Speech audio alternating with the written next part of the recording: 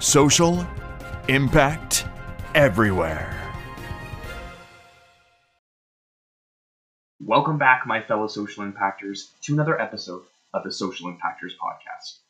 And today we have another special guest for you. We have Terri Lonowski.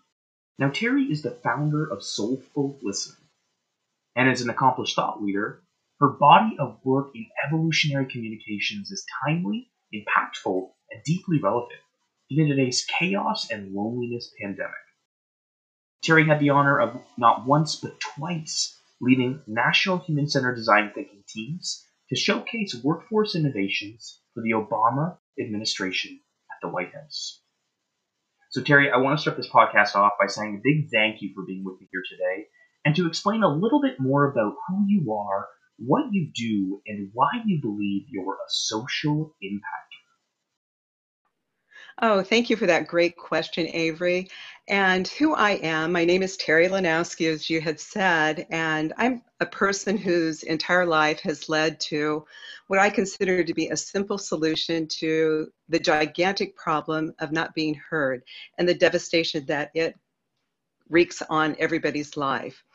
And so the way that I consider myself to be a social impactor is by helping people find a better way to connect on a deeper level.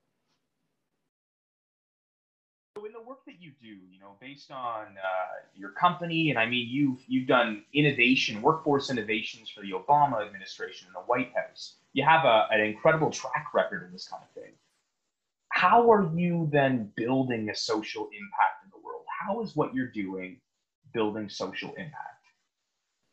Right, Avery. It's by sharing this way of communicating and connecting on a deeper level that is based on solid understanding of how we are as human beings. We are designed to thrive when we're seen and heard and supported by others. And what we see in the world right now is such a disconnect on so many levels. And it creates beyond disconnect, beyond discontent, it really does hamper our human potential. And when we feel heard and seen on this deeper level, it really helps us to step into the fuller potential of who we are. And as the world is evolving and becoming more complicated, it really is demanding of us in the workplace and in our personal lives to bring forth the very best version of ourselves and to tap into the talent that each of us has. And we are seen and heard on a deep level, and we're held in this space that really catalyzes an expansion of who we are and a fearlessness in offering bold solutions that are outside of the box. And so in order to do that, I created a way of connecting on this deeper level. And I think it might be helpful for me to just explain how that all knits together. And so it was inspired actually by my grandma Helga. And I grew up in a small town in southeast Nebraska. And my parents had a steakhouse. We lived in this mansion, and the bottom half of the steakhouse was converted into a thriving family business. But what also happened with all of that thriving activity, we lived upstairs, the restaurant was downstairs, and with that came chaos and noise and confusion and late night bar crowds right under my bedroom. And so what I craved more than anything was to be seen and heard. And that was not happening with the immediate family. But I did find one person that was available to do that, and that was my grandma Helga. And what I would experience in her presence was a safe, warm bubble almost, where I could fully be myself and express my concerns or my needs. And she would kind of set the stage. There would be wonderful warm aromas from the kitchen, and she would presence herself. And when I grew to understand later on that what made her so available and so able to be generous with everybody, in fact, she's the most generous person I think I've ever known, was the fact that she took care of herself. So she would exercise self-care, and that would play out in a number of ways. It may be by really beautiful material that she was reading, by a social gathering of her friends for coffee and cards, and it would be her quiet alone time, and also the expression of her heart through her creative side. So what that showed me at a very early age was the power of self-care and what it brings to the connection with another human being. So that inspired the first element of soulful listening, which is self-care. And some people are kind of confused on what that really means. It's certainly more than a bubble bath, although it could include that. But it is really maybe setting healthy boundaries, maybe taking a walk and caring for your body, your physical body, watching what thoughts are going into your head, watching what kind of media and the degree of that you are exposing yourself to. And so that provides a foundation. I'm sure you've heard the expression, you can't pour from an empty cup. And that is true with self-care. So you fill yourself up so you have something to offer another person, and certainly a conversation. And then the second element is becoming fully present. And I know that we've all been in conversations where you know the person that you're with has a laundry list of things going, or they're distracted and they're gazing off to the side, whatever that may be. When we are fully present, another person knows, and it provides a safety net kind of to where they feel like they are heard. And so what may be helpful for us to do just real quickly so you get a sense of being present, what that is, if you'll just take 3 breaths with me, just breathe in through your nose and hold, and breathe out through your mouth. One more time. Breathe in through your nose and out through your mouth.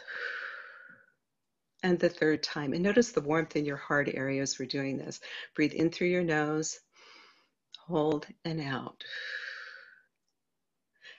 And imagine you can almost feel a shift and you're more present in the moment. And so when we bring that into a conversation, when we take care of ourselves and we become fully present, we bring a quality of grace and compassion into every interaction.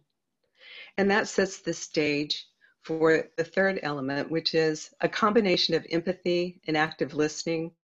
To me, if the two had a child, it would be this element of soulful listening.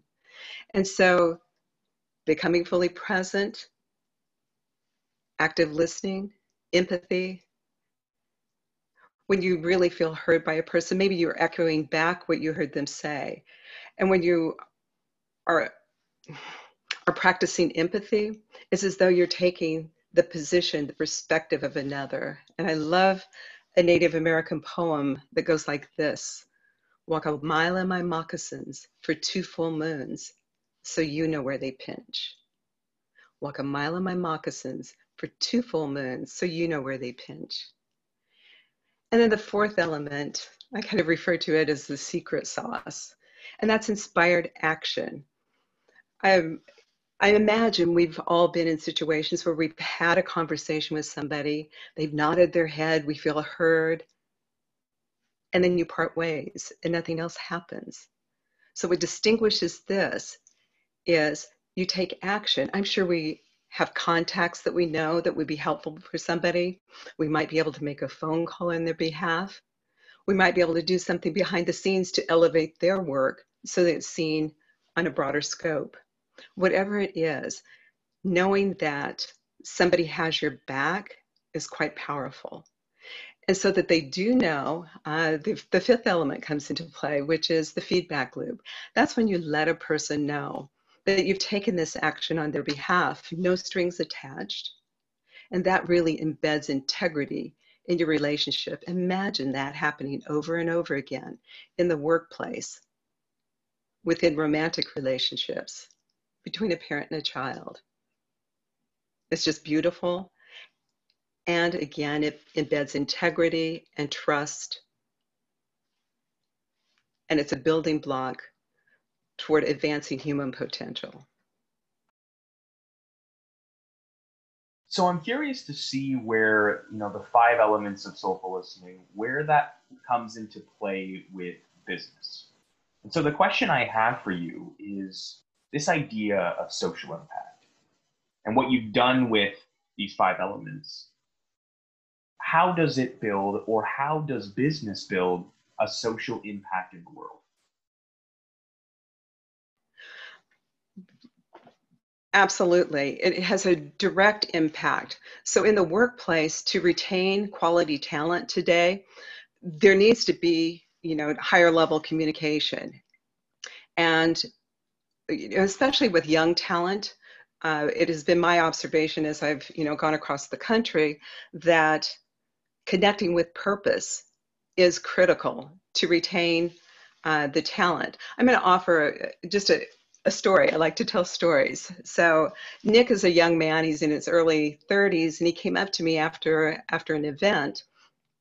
And I'd known him for about 10 years. He's been a friend of the family. And he came up to me and said, "Terri, do you have a minute?" And I could tell he had something he needed to get off his chest. So Nick is a graduate of a top-tier university, very intelligent man, very, very skilled. And I said, "Well, hey, Nick, what's going on? What's going on?" And what he then told me is kind of an insight to what you're asking about. He said, I'm in this place. The people are smart. It's okay. I feel like I'm not being heard, though. I feel like what I have to offer doesn't matter. I go, "Well, tell me more." And he said that he had offered suggestions, it fallen on deaf ears. So what he was doing was just contracting, not offering his insights that probably would have solved some really important problems. And there he sat, constricted and silent in the midst of this culture that made him feel as though what he had to offer was not of value. And so what ended up happening, the long story to this is Nick ended up going someplace else to a company that would, take the time to set the stage to have the culture where his ideas were acted upon, and he's thriving. The way that this directly relates to the business community and social impact, all impact really boils down to our relationship with people. And this way of communicating breeds a higher quality of interaction, therefore a higher quality of relationship. And from that, brilliant solutions can emerge. Bold, out-of-the-box ideas are fostered. And then action, when action is taken, that has a compounding effect on not only the culture, but the solutions that the company is looking to make in this world. So as a final question then, just to kind of encapsulate everything that you've said, I want to know more about your advice for people listening today.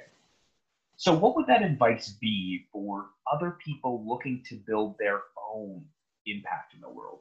What would that advice be? Thank you. That's a beautiful question. For me, it would be to start today, connected to what I have been speaking about. Take a breath and listen in your next conversation. Be present. If you can help somebody out, lend a helping hand. And then let them know that's been going on.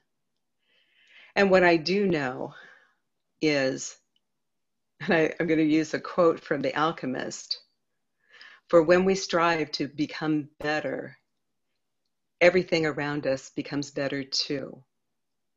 So I would invite you to give some thought to who might you be that soulful listener to in your life. Grandma Helga was that for me. And one soulful listening conversation has the power to change the trajectory of a life and the world to come. So I would invite you to have that conversation with one person in your life over the course of this next week and just see what happens. Terri, I want to thank you for being on the podcast with me today. You bring a wealth of knowledge, and your 5 elements are super, again, relatable and timely, especially in the world that we live in today. I think people will take away a lot. What I'd like to end on is, again, a big thank you for being with me here. And also, where can people find more information about you and your book as well? Right. It is such a pleasure again to be here, Avery. And I love the work that you're doing, and social impact matters to all of us. So I wanted to say that first. And the place that I can be found, the best place would be through my website, which is soulfullistening.com. And there's a way to reach out to me through an email there, which would be terri@soulfullistening.com. And I just look forward to the world becoming a more connected place and our conversations and relationships becoming richer. And thank you for being a catalyst for that happening.